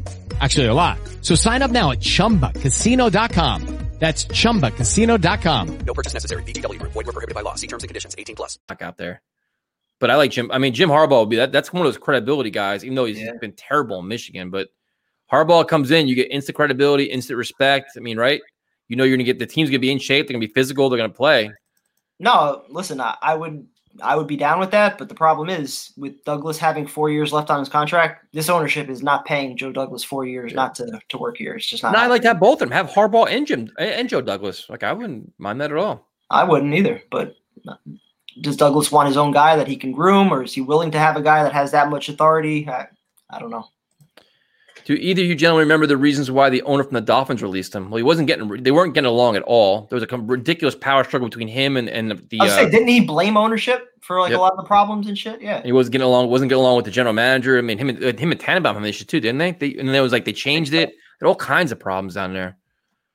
We're seeing every single one of those problems here. Yep. Do you think the Giants made the right choice drafting Daniel Jones, or should they have drafted Darnold the year before? Well, it's hard to answer that question now because Saquon Barkley's hurt. And if we're, that's Barkley right off the bat was good. I wouldn't take a running back that high, but that's what they did. And to me, honestly, I think Daniel Jones showed a lot of potential. So, it's tough because Barkley's hurt, but I think Daniel Jones is a pretty good player, man. He's been impressive so far. At the time, I thought the Giants made the absolute wrong decision only because they were basing it on Eli Manning still having some shelf life left, that they thought, he still had another year or two where they could win with that window, and they were just a running back away when they were so far away. So from that perspective, yes, I think they made the wrong decision. But yeah, the following year, taking Daniel Jones, I even questioned that pick. We made fun of it. Yeah, exactly. I thought they should have went Haskins at the time. But to this point, Daniel Jones, he's proven us wrong. He's taken some hits, gotten up, making some plays. Got a big arm. Exactly. He does some things where you're like, all right, this kid's pretty impressive. So I can't complain right now with that. I think the Giants are pretty. Yeah, and you think if the Giants didn't take Barkley, would they taken Rosen? That would have been a fiasco too. So it's like you don't even know who they would have taken. Yep. This organization is a dumpster fire. Let's be real, Justin. We've been saying that for 2 weeks now. Starting with the owners, like we're we're pretty disgruntled right now. Next one. I don't think people realize how much power Adam Gase has. I'm pretty sure he was behind drafting Ashton, Perrine, and Morgan. He hated Adams, Bell, and Darnold, respectively. He's making all the moves. So, again, going back to Miami, where he hated, all those players, shipped a lot of guys out that now look at Tannehill, look at Devontae Parker, Gesicki. The list goes on of players that once they left Adam Gase are playing well. So if he has a problem with superstar talent, Jamal Adams or even, a Sam Darnold, that speaks more about him and his ego and not being willing to adjust and adapt and do certain things to cater what his players do well. I mean, what else are you supposed to draw from that? Everybody that leaves him seems to go on to bigger and better things. Yep. Here's the weekly let's get Allen Robinson comment. We've all said go for it. I mean, but now according to, it looks like they're trying to work things out in Chicago. Things are going to get ironed out. We'll see what happens there. But I mean, the thing is, like, you're hoping to see like guys get, some kind of like trade rumors or rumblings, and there's nothing out there right now. It's so quiet because there's so many friggin' injuries, man. Like teams are just decimated with injuries. So like the guys they do have, they're keeping. And I'll go back to what I said last week. I mean, I still think it's a legitimate conversation to have at this point in the year where your team is it's legitimately a bottom 3, bottom 4 roster in this league. Do you give up significant draft capital to go get somebody like Allen Robinson if the opportunity presents itself, if it ends up saving Adam Gase, if there's enough progress made throughout this year where it's like, oh, he just needed that wide receiver. Now we won 5 or 6 games. Next year, we're going to expect to win 8 or 9. That's all he needed. Well, no, like if he's the biggest problem, I want him out the door as soon as possible. I don't want to give him any help to, see another year of this shit. JD seems like a cutthroat guy. Look what happened with Jamal Adams. He made a great business decision. Did he? Well, actually, no, he didn't, because we'll go down this path again if we have to. But if he's such a great business decision, you have this conversation before the draft and you get the value then. Or if you determine at that point that you can get a deal done with him, you get a deal done with him and you avoid all of this bullshit. This could have been avoided. That's the one aspect of this that just didn't make any sense, where it's like you knew you had a player that wanted a contract. He was your best player. He exceeded expectations throughout his first 3 years here, deserved the contract. 4 or 5 other players from his same draft class in the top, 10 picks have all gotten extensions since then. So why wouldn't you extend Jamal? I mean, I'm not listening. Again, it was just a matter of having the conversation. Have the conversation and truly gauge, okay, does this player want to be here? Yes or no? And if you thought no, trade him before the draft and you help Sam out this year. If not, if you sense that he wanted to be here, well, give him the contract. Yep. One or the other should have happened, yet you put it off until after the draft, and then it blew up in your face because he forced his way out to the point where you didn't have a chance or a choice but to trade him. So, Again, I respect that he got the 2 first-round picks. I thought that was good value back. But for a team that needs talent, trading away leadership, that's yeah. And if he's so cutthroat, then somebody should have been cut over the last 2 weeks. That's underperforming. Like if you're so cutthroat and hardcore, where you're like, you know what, my way, the highway, this is what I want. You have an entire group of players that are underperforming, not even earning their contracts. So then cut somebody, make your statement. He hasn't done shit either. So I'm not giving him that whole cutthroat thing, and I'm not buying that one. Along with all the other horribleness, what's going on with our special teams coverage? Punts inside the 15 bounce around for 10 minutes, and nobody in green and white ever seems to appear. And our kickoff return blocking. That's because they cut Trenton Cannon. That's why. Well, and you also got to keep in mind there's also no preseason either, man. A lot of this stuff can't be practiced. The speed of the game, the hitting, the violence, all that stuff. That was kind of expected. I think a lot of the coaching staff said that all throughout the NFL. They said special teams is the only thing you can't really simulate in practice like that. That's more of like a preseason kind of deal. I've seen other teams get down there and pin punts inside the 5. Listen, man, I'm just saying what they tell me. I'm just trying to think of what I'm trying to make. I don't tell you here. Oh my God. A lot of Trevor Lawrence stuff. We're not talking Trevor Lawrence, man. I just don't have the energy for it. I just want to know what would be different if we drafted Trevor Lawrence. What would be different? Right now, aside from resetting the clock on when to pay your quarterback, what changes? I mean, you're looking at a complete. I mean, you need, first of all, the thing you wonder about is if you get a whole new coaching staff in here, what can they do with Sam Darnold? That's your number one question. Yep. Then it's like that's the problem you have. It's why I can't get into it. That's like a draft thing. Yeah. Here we go. How does Gase not change his game plan after Bosa and the other? The edge threat from San Francisco disappeared in the first half, and that's gonna be interesting. But that's the same thing for this weekend, though. They're gonna face a formal pass rush this weekend. The Colts get after it. How does he adjust to that, or does he let Sam take a beating? But, you know what I mean? But not only that, though. For last week, once Bosa went down, and especially after a few plays where you see just Becton absolutely mauling the guy in front of him, why not run to his side? He was asking for it. He was dominating everyone that was put up against him. Why not run to that side? Certain things seem like common sense, yet, Adam Gase chooses to do things his way, and, we get the same results. I don't get it. A coach that says it's an execution problem, then puts in a plays that his team cannot execute is a bad coach, period. Yeah, this is just – And players are smart enough at this point to see through it. I said that earlier. Players at this level, they know what good coaching is and they know what bad coaching is.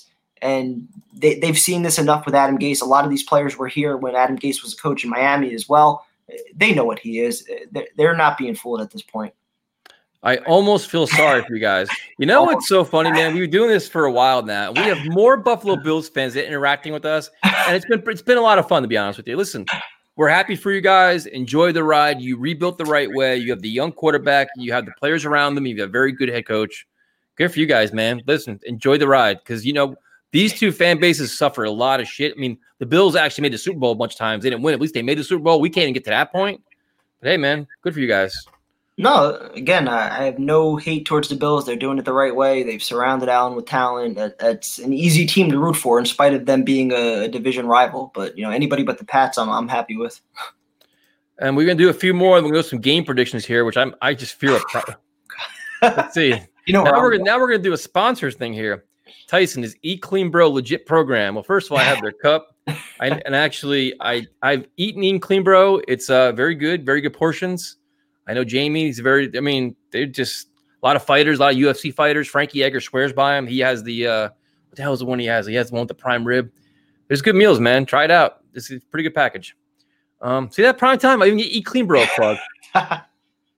Let's see. Absolutely. Jamie's the man. Yeah, he is. And if you guys, since we're doing plugs right now, prime time, let's change this up real quick. Plug your magazine, man. Yeah, so check out NYSF Mag. We just put out the September issue a few weeks ago, starting to work on the October one. I need to get a little bit better as far as, putting out content on there. It's been a little bit of a struggle, but yeah, check out NYSF Mag, trying to just keep it up to date on all the New York sports teams. Yeah, and my little plug is njmmashop.com. We make T-shirts for MMA fighters. We currently have 2 CFFC champions under our label here that we just made shirts for. And we have an American flag shirt and a New Jersey flag on it with 10% goes to Community Food Bank in New Jersey. Check that out. See that? We did some promotion here, prime time. First time in a while. We get sidetracked. I believe the only bright spot this week is the defense. I believe they will play better. I hope so, man. I could see that. I think Greg Williams is going to rally the troops, and I think they're going to get after it. Jonathan Taylor's a hell of a running back, though, man. He's pretty good. And that's where you'll see the respect for Greg Williams versus the respect for Adam Gase. I don't think anybody on the offense really has any respect for Adam Gase. I think the defense, we saw it last year, has a lot of respect for Greg Williams, and I don't think they'll just go down that way. Hey, I'm a Niners fan here in the West Coast. I'm just here to listen to you guys dunk on Gase. It's good, cheap fun. Carry on, fellas. Thank you for the support. It's so funny, dude. We go through the comments, and first of all, thank everybody for leaving comments. We try to answer all of them. And it's so many fans from across the NFL, and they're all saying the same thing. Oh, man, I was here to watch you guys bash Gase. Like, tune in Sunday night around 8 o'clock. It's amazing how many people feel sorry for us, but it's pathetic at this point. We don't want any sympathy. We just want better football. This is a phenomenal point here. Remember for years when we always had a decent position players everywhere except for quarterback? Finally get a quarterback, and we have absolutely nothing around him. Bullseye. Facts. That's a great one. That was the conversation every year. We had a dominant offensive line. A lot of those years we had great receivers, Santana Moss, Lavernius Coles, Crevette, even the year with Marshall and Decker.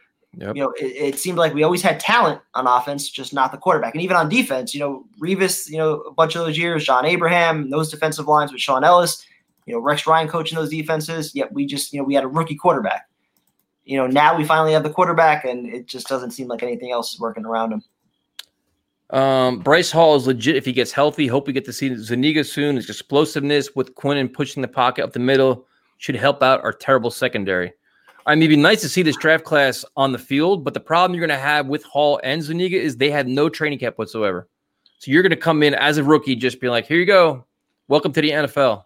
And what happened to Bryce Huff? What about this guy everybody keep telling us about? Is he going to play? Like, what is he going to do? Haven't seen him at all. Although we should acknowledge, I guess, John Franklin Myers, he had a few good. Yeah, he did play well. Yeah, he had a few nice rushes last week. But, again, that was a guy that you picked up on waivers last year. But, yeah, some of these undrafted kids like Huff and, a few others, you want to see them step up at some point. Yeah, a lot. We're not going to talk too much draft stuff tonight, man. We're going to preview some more of this game. If you guys want to get your score predictions in, that'd be awesome. But we're not going to talk draft, all this stuff. I mean, it can't do it, man. Week 3, and everyone wants to talk draft. Yep. Prime time. What would be your one major key to the game? One major key. Yep. Force Phillip Rivers into a few mistakes. You got to get a few picks. I think the Colts' game plan is going to be to run the ball and try to keep it semi-conservative. I think it's going to be a low-scoring game, and they're going to take their chances, methodically. So if you can force Rivers into a few mistakes, whether it's a strip sack or an interception here and there, I don't know how we're going to do that with the secondary that we have. But yeah, if you can force Rivers into a couple mistakes, I think this could be a competitive game, going into the third and fourth quarter. Especially if you could also establish the ground game. But yeah, you got to have the ball to be able to do that. Yeah, I mean. Let's be real. We want the Jets to get blown out by Indy so that Gase is fired quicker. And it's so funny because we get that a lot. Like all my friends like, dude, you want them to lose, don't you? I'm like, listen, I hate Gase as much as everybody else does. And you want him fired. You want this nightmare over. But at the same time, I hate watching this team get blown out. Like you hate Sam getting demoralized. You hate watching Sam get destroyed. Like how would you feel, man, watching like a 48-3 thumping on Sunday? It's miserable, dude. I'm torn on this because I think we're probably in agreement that Gase is the biggest problem with this team right now. So in order to eventually get to where we want to be, you have to get rid of the biggest problem.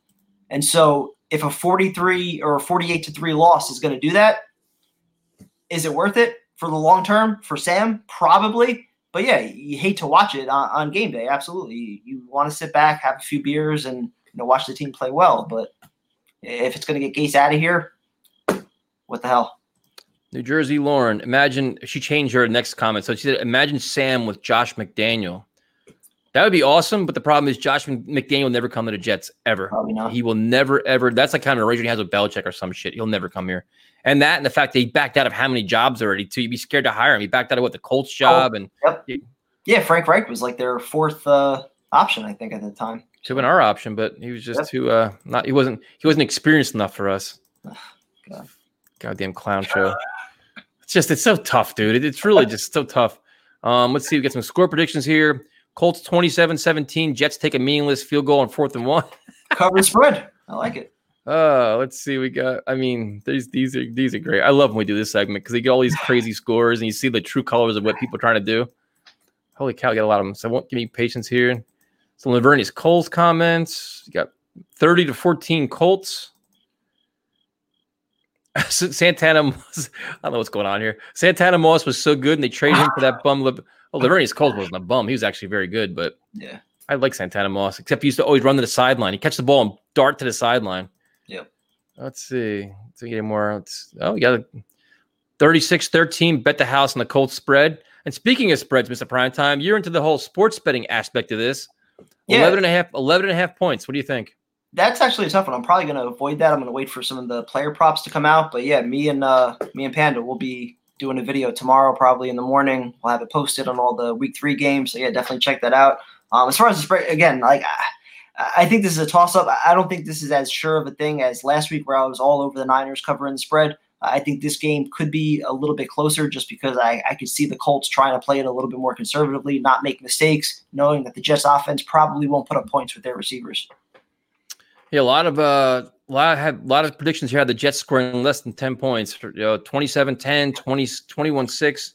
A lot of garbage time touchdowns for the Jets, which is not surprising. But if it's garbage time, that means Gase kicking field goals because he just wants the points on the board.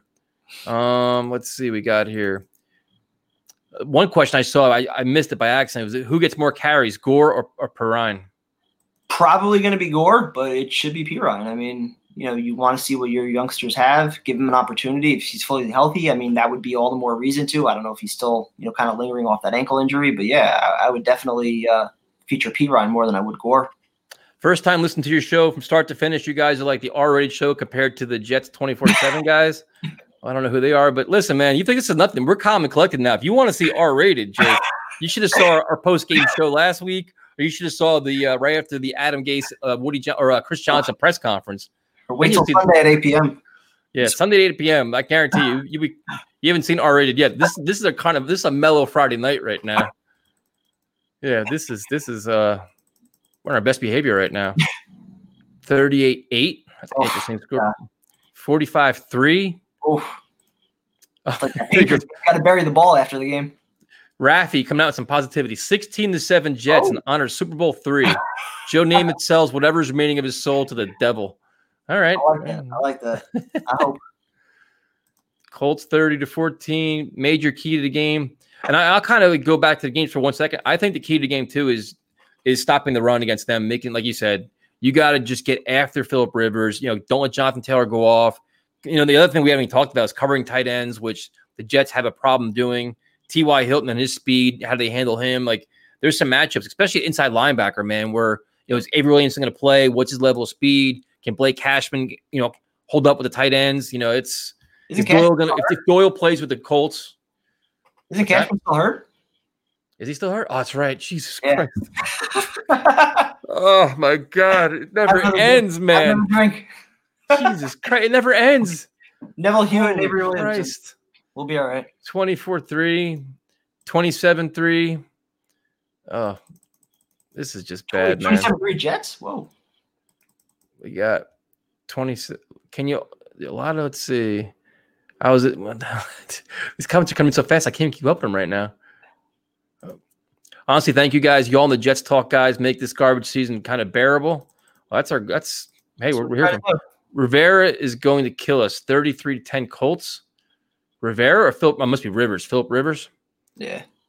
I guess. I'll say I'm not too worried about Rivers as much as I am the Colts offensive line and their running game and some of their receivers. I mean, I think Rivers will he'll make the plays that are there, but he's not going to kill you the way that I think Josh Allen killed you week 1, where he's running all over the place, breaking tackles and hitting open receivers. Where Nick Mullins did.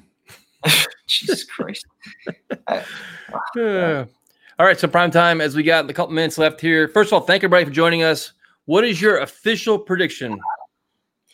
Well, I hate to do it, but I think this game is going to resemble the Niner game last week where, just better coaching.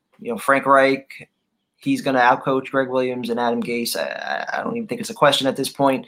Adam Gase has not proven he can plug and play, when guys are injured, and you're talking about 2 offensive linemen being out, your top 5 wide receivers being out, no Le'Veon Bell. I think that's going to be a huge struggle for the offense. So we'll be lucky to put up, 20 points in this game. And I think the Colts with their offensive line, to expect them not to put up 20 points would be crazy. So again, I think this will be a pretty comfortable win for the Colts. It wouldn't shock me if the Jets, keep it semi-competitive, like 20-10 or something like that going into the third quarter, maybe edge out, a cover on the 11.5 point spread.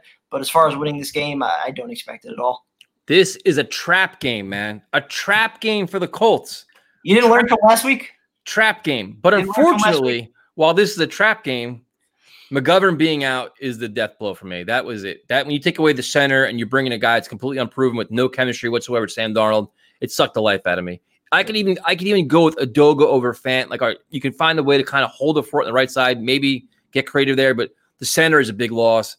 Berrios being banged up now, it's like, what the fuck, man? Like, you're going to be down to, you literally could be starting 2 undrafted free agents that have basically no experience whatsoever and say, hey, Sam, go find a way. So on offense, I expect nothing, especially because Gase just doesn't adjust or do anything. But I think the defense is going to give you a valiant effort. I think they're going to come to play, man, because they're going to. I'm sure Greg Williams, the first minute of the first meeting of this week, showed that 80-yard touchdown. Be like, what the fuck is this? And drilled it in their head over and over and over, like, this is unacceptable. So I think the defense can probably hold their own for the first half, and they're going to probably be on the field for like 20 minutes, and they're going to be exhausted. And then in the second half, they fall apart, and the game gets out of hand. So I'm going to say probably like 28-9, 31-9. And the only reason why it's that is is because Frank Reich calls the dogs off. They run the ball a lot, and they don't really pile on putting the 50s. So I think it's going to be close. It'll be like a in the realm in the first half. Second half, defense is tired, offense doesn't do shit, and the blowout is on. And then they just have a day on us. And I hate Ogletree too. Yes, Ogletree is a joke. I agree. He still pisses me off. I can't believe he's on this team. So he's horrendous. So thank you guys for watching. 1 hour after the game on Sunday, so probably around 8 o'clock. And we'll see what happens, man. Enjoy your weekend. It'll be fun. Talk to you guys later. Later. With Lucky Land Slots, you can get lucky just about anywhere. Dearly beloved, we are gathered here today to... Has anyone seen the bride and groom? Sorry, we're here. We were getting lucky in the limo and we lost track of time. No, Lucky Land Casino, with cash prizes that add up quicker than a guest registry. In that case, I pronounce you lucky. Play for free at LuckyLandSlots.com. Daily bonuses are waiting. No purchase necessary. Void where prohibited by law. 18+. Terms and conditions apply. See website for details.